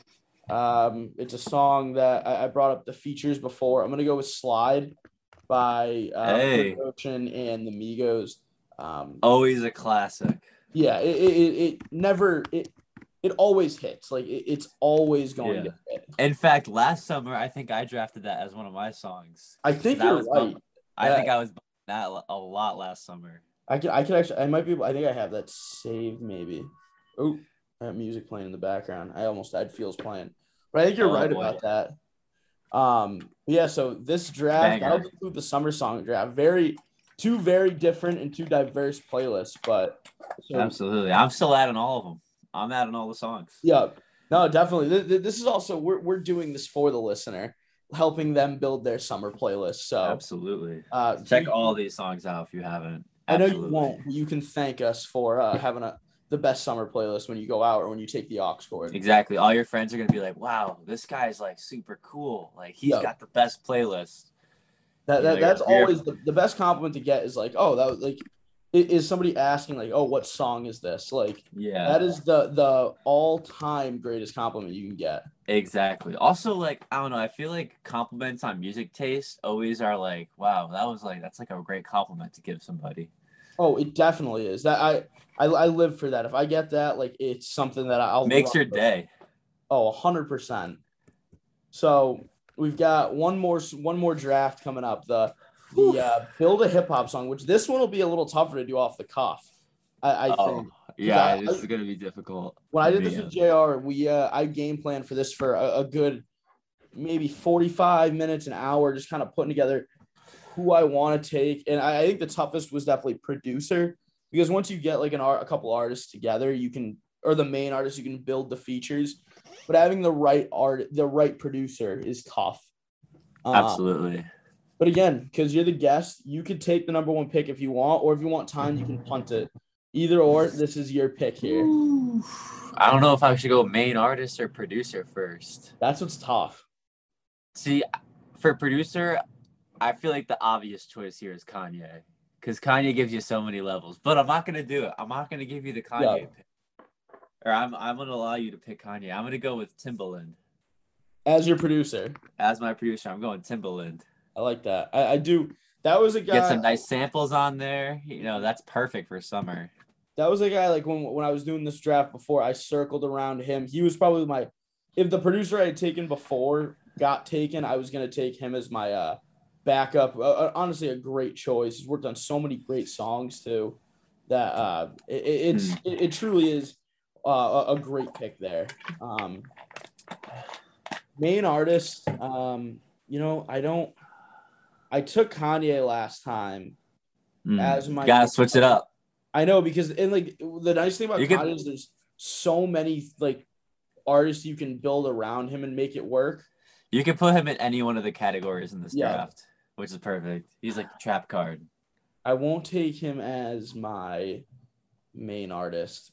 I'm gonna take. I'm gonna take Drake, because he's another guy I look at. Damn it. I look at, you could put so many people around him and make songs work. Like, he's worked with Eminem. He's worked with Kanye West. He's worked with Jay-Z. He's worked with Lil Wayne. And like, he's limitless range. So if you want to go a harder trap song, you can go that way. Or if you want to go something a little softer, like a song like Fake Love, I think, is in that softer kind of like an islandy feel. Yeah. It works perfect. Or even like a sadder song like Marvin's Room or Take Care. Like, he has so much range. You get a lot. There's no limit. You can even get some house stuff. Yeah, I was thinking about taking Future, but there is a very set few artists you can put around him, which kind of limits you. So yeah, I'm gonna take Drake as my main artist. So you still have main artist and both your features in play. You took Timbaland off the board with the number one overall pick. I'm gonna kind of screw you here. I'm taking a featuring artist, and I'm gonna pick 21 Savage because that man kills every single feature he's ever done. I don't care what song you pick. All of his features are great. His albums, I'm not gonna lie, there's some skips on some of his albums, but as a featured artist, he takes over songs just like Drake does. He's definitely a tougher artist to I like some of his older albums. The newer music for me with 21 hasn't really worked. One of my favorite albums throughout all of high school was Issa album. Like that one was awesome. Yeah, that's a great album. But since then, it hasn't been, like you said, the production's kind of dropped off a little bit when it comes to his main music. But as a feature, he continuously kills everything he does. Exactly. You can't go wrong with the 21 feature. You really can't. I do like that pick. All right, what do you got for me? So I will take my producer, and I'm actually gonna dip back into who I took last time. I'm gonna take No ID. This is like I think my all-time favorite producer because he's worked on a lot of Kanye West songs, worked on a lot of his early stuff like College Dropout, which is my favorite album of all time. So the amount of like his catalog of songs he's worked on is tremendous, and you put him with any artist, he's going to elevate them. Like he'll make a song better if it's a good song, he'll make it great. If it's a great song, he'll make it a good song. There is no miss when you look at No ID as a producer.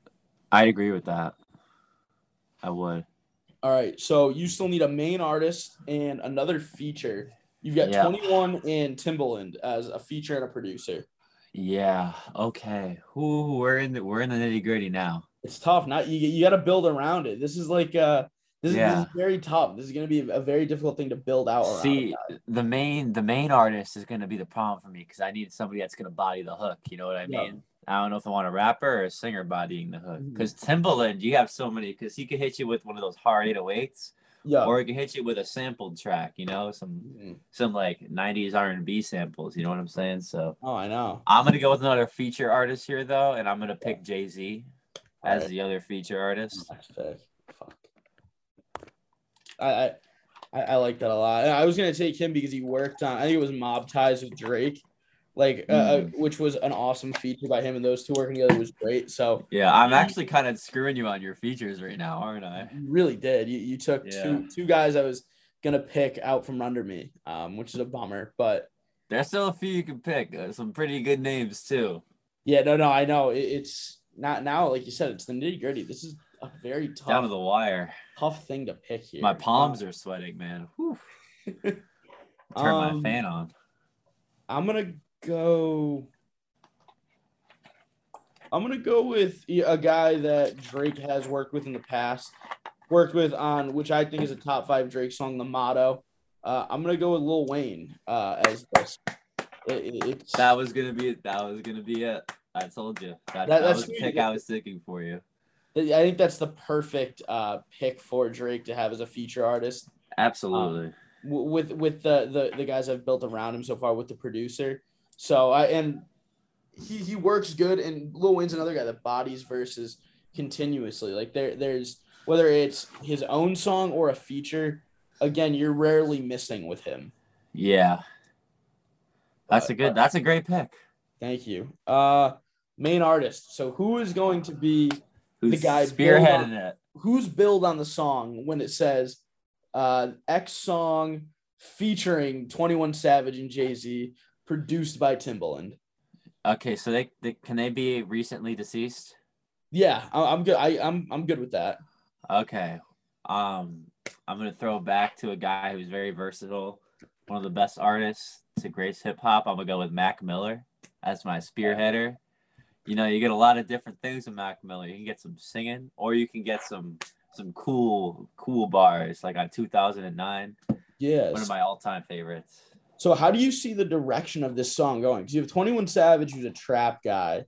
Jay-Z is, like, I'd say, like, he's like old school trap a little bit, but it is become very nuanced as an artist with songs like 444 and like The Story of OJ. And now you got Mac Miller, who makes like when I listen to Mac Miller, I kind of want to relax. I listen to Okay. or honestly, like it's a good summer day out. You listen to that. You'll listen to Kool-Aid and Frozen Pizza. Like that's a song you listen to there. Yeah. How do you see this song forming for you? What direction? It would probably be Mac would probably be on the hook here. Mm-hmm. And I think 21's even starting to get more into his like intellectual game, if you will. Yeah. Like I don't know if you've heard the song Ball Without You, but one of the verses, he literally just stops, like he's like talking with a flow almost, and he's like, I'd rather have loyalty than love, because love don't mean jack shit. See, love is just a feeling. You can love somebody and still stab them in their back. Loyalty is the action. You could love or hate me and still have my back. Like that's some deep stuff right there, So I think 21 could give me some more. He can give you that trapping shit. I want the 21 trapping, but I want him to get a little more intellectual with it. And then Jay-Z just got to be Jay-Z, right. But Mac's gonna have to, this is gonna be like almost like a 2009 style, but it's more emotional. It's not like about a girl or nothing. It's about like the struggle. That would be his verse or his hook. It'd be something a little more nitty gritty. I'm trying to think of a good Mac song to compare it with, but I'm blanking right now.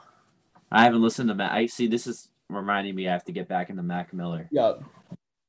I do like this though. It's definitely would be, if I saw these three guys build together on a song, I'd be intrigued to say the least. I would be absolutely very excited to see them, but also curious as to how it would turn out.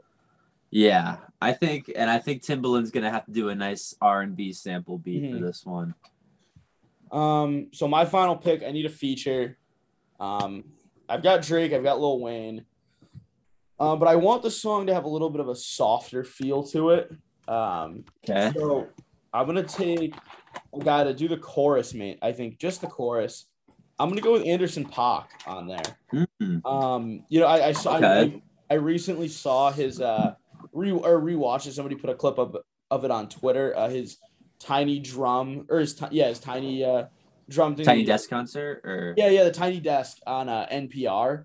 And I was like, wow, this is awesome. I love this. So it's definitely recency because I just saw it. Like if I had not seen that, I wouldn't pick him, but that's a good pick. And he makes like, especially the Silk Sonic stuff. I kind of want that type of vibe from him on the chorus. Ooh, Drake would sound great on a Silk Sonic song now that I think about it. I just don't like, now I'm looking at it. I don't know where Lil Wayne would kind of fit on it. Like it would be a very Lil Wayne would fit on that. The verse he did for even in Jack Harlow's last album. Oh yeah. Yeah. That's a great verse. Like I think he could do some shit like that, some singing, some actual singing. Mm-hmm. Yeah, that so I it is unfortunate we'd never see how these songs would turn out. Which is a bummer because I'd love to see both of them. But yeah, so make sure you go vote on the story for both those drafts. They'll be up. Definitely.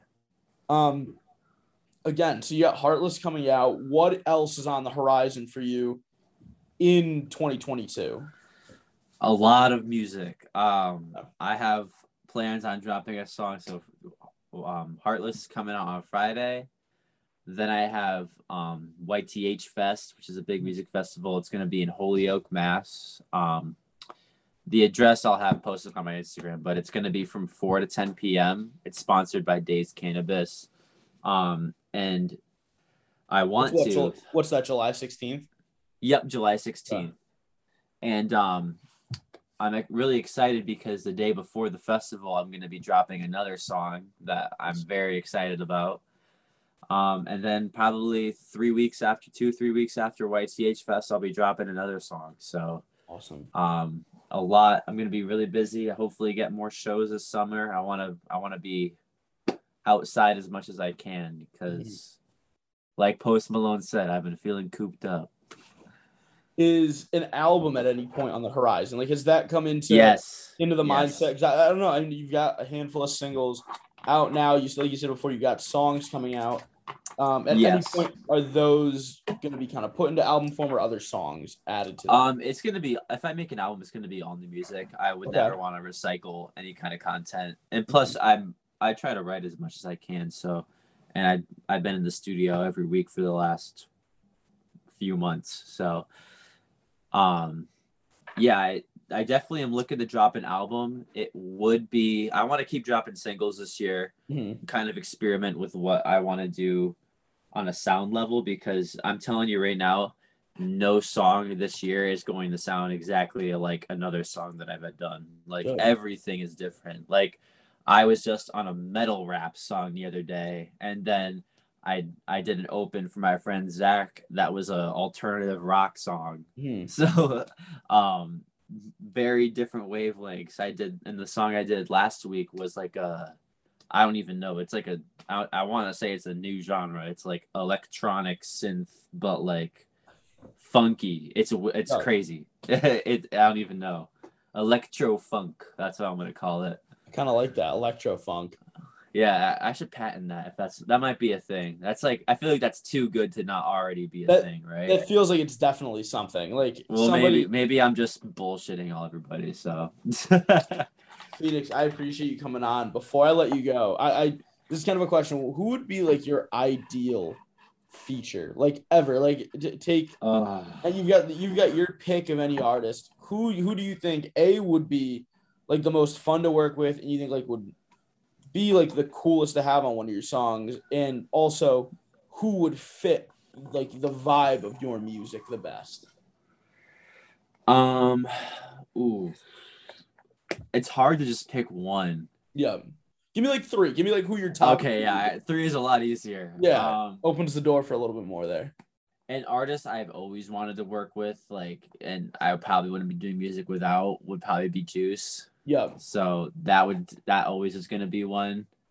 I think I'd love to have 21 Savage as a feature, just so he could start rapping about like, he has a song with Justin Bieber, and his verse is actually like awesome. I love that. So I'd love to do. I like working with rappers. I like getting rap verses and stuff. I've always been more intrigued by hip hop. So definitely him for a rapper. And then I really would want to work with also, I think Post Malone and I would make a good song. And also he's a funny dude. Yeah. Like so funny. I would just love to hang out with him.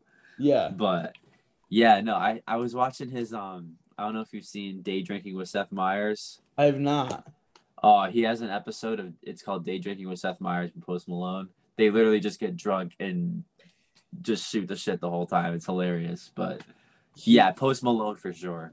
He did one of those Sunday conversations with Caleb Presley on Barstool. I think he actually did this past Sundays, and like it's hilarious. Like, cause he was able to like roll with the punches too. Like some of the guys on there don't really know how to react. I mean, he's all around just like he's one of the best personalities in music. Like exactly. He's just awesome. a bro. He's a bro.